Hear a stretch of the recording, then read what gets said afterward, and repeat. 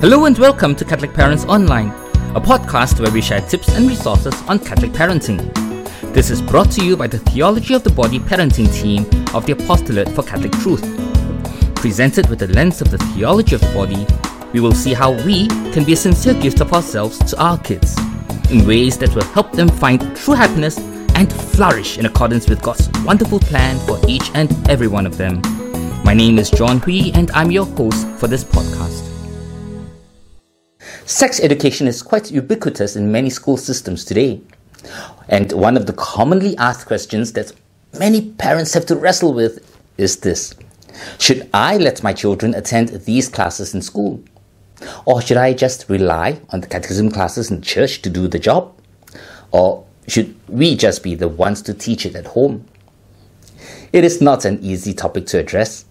My wife and I struggled with this in the past. In the process, we asked ourselves many questions such as, what exactly is being taught in the sex education classes in school? What is the main emphasis in these classes? What do we want our child to learn? And will our child feel left out of place if he or she is the odd one out who does not attend these classes and has to spend that time alone in the library or some other place? Will that make him or her feel isolated from her friends or his friends? We need to be sensitive to our teens' feelings about this. And perhaps most important of all, what role do we see ourselves playing in all this as parents? On our part, my wife and I gave permission for our teens to attend these classes in school, based on the following points which arose from our discussions with them. 1. At that time, abstinence was emphasized as the best and encouraged option, and that it was important to build strong interpersonal relationships at that point of their lives, rather than getting sexually active. 2. We agreed that they would share with us whatever they learned in these classes, so that we could discuss these and continue their formation in this area at home. So even though they did learn about condom use, we were able to share with them its actual effectiveness as well as other aspects of sexuality, including chastity, modesty, what sex was for, who we would reserve it for, that is, our spouse in marriage, and so on. And finally, 3, besides not wanting them to feel left out at school, we thought it was an opportunity, a golden opportunity for them to attend these classes so that they could engage in useful discussions with their peers after that. So, should you let your child attend sex education classes in school?